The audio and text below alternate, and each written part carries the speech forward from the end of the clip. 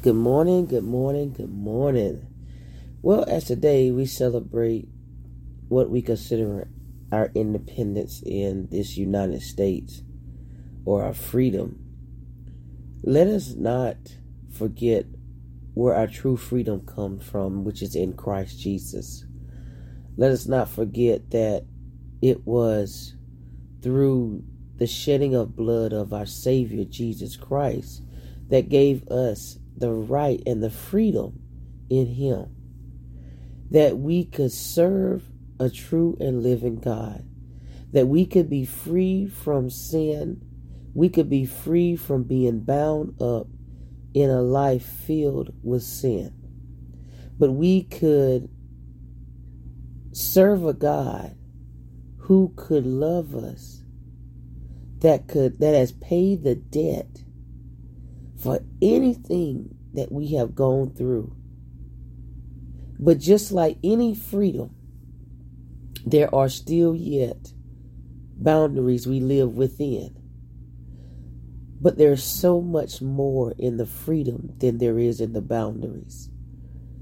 There's so much more that we can enjoy than we can sustain from. So today, I just want to hop on to tell you to enjoy your freedom today, not only in this world, because what we have an opportunity today is to serve God. There are places that just don't have this. They don't have an opportunity to freely worship God.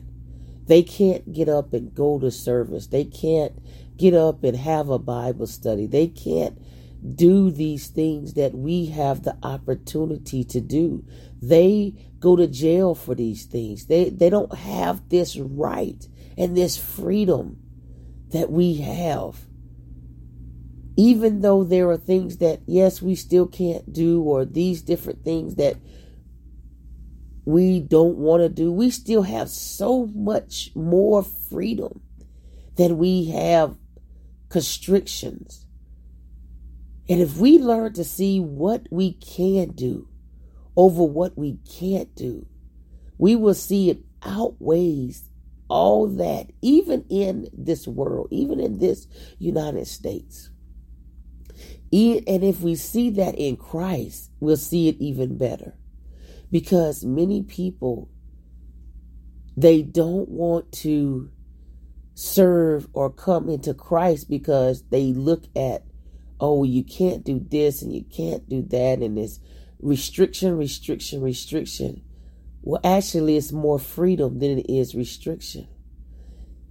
Remember, if you go back to the Garden of Eden, God gave them liberty in the garden. The Bible never said how many trees there were in the garden, but I am sure that it was loaded with many trees that they could eat from, get shade from, go up under, do whatever, and have freedom in it. But it was the one thing that they couldn't do that they focused on. And the enemy changed their perception of. So today, don't let the enemy change your perception of what you are free to do in Christ. Don't let the enemy change your perception of what you are free to do and who God is. God has given us so many liberties to do in Him that if we focus on our liberties, we'll never really notice the things that He says that He doesn't want us to do because of how it affects His laws and how it affects our lives. So today, enjoy your freedom. Enjoy the freedom we have in Christ. For God so loved the world that he gave his only begotten Son, that whosoever believeth in him shall have freedom, shall have everlasting life. Take your freedom in Christ today and know that because Jesus Christ paid the penalty for our sin, we now have liberty in God. That we owe no man anything but to love them.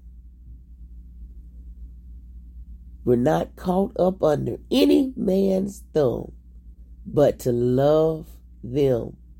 That's it. So on today, love one another. Be free in Christ. Enjoy your day. Enjoy your family. And remember, tomorrow is not promised to anybody. So make the best of your today. God bless you, and may heaven smile upon you.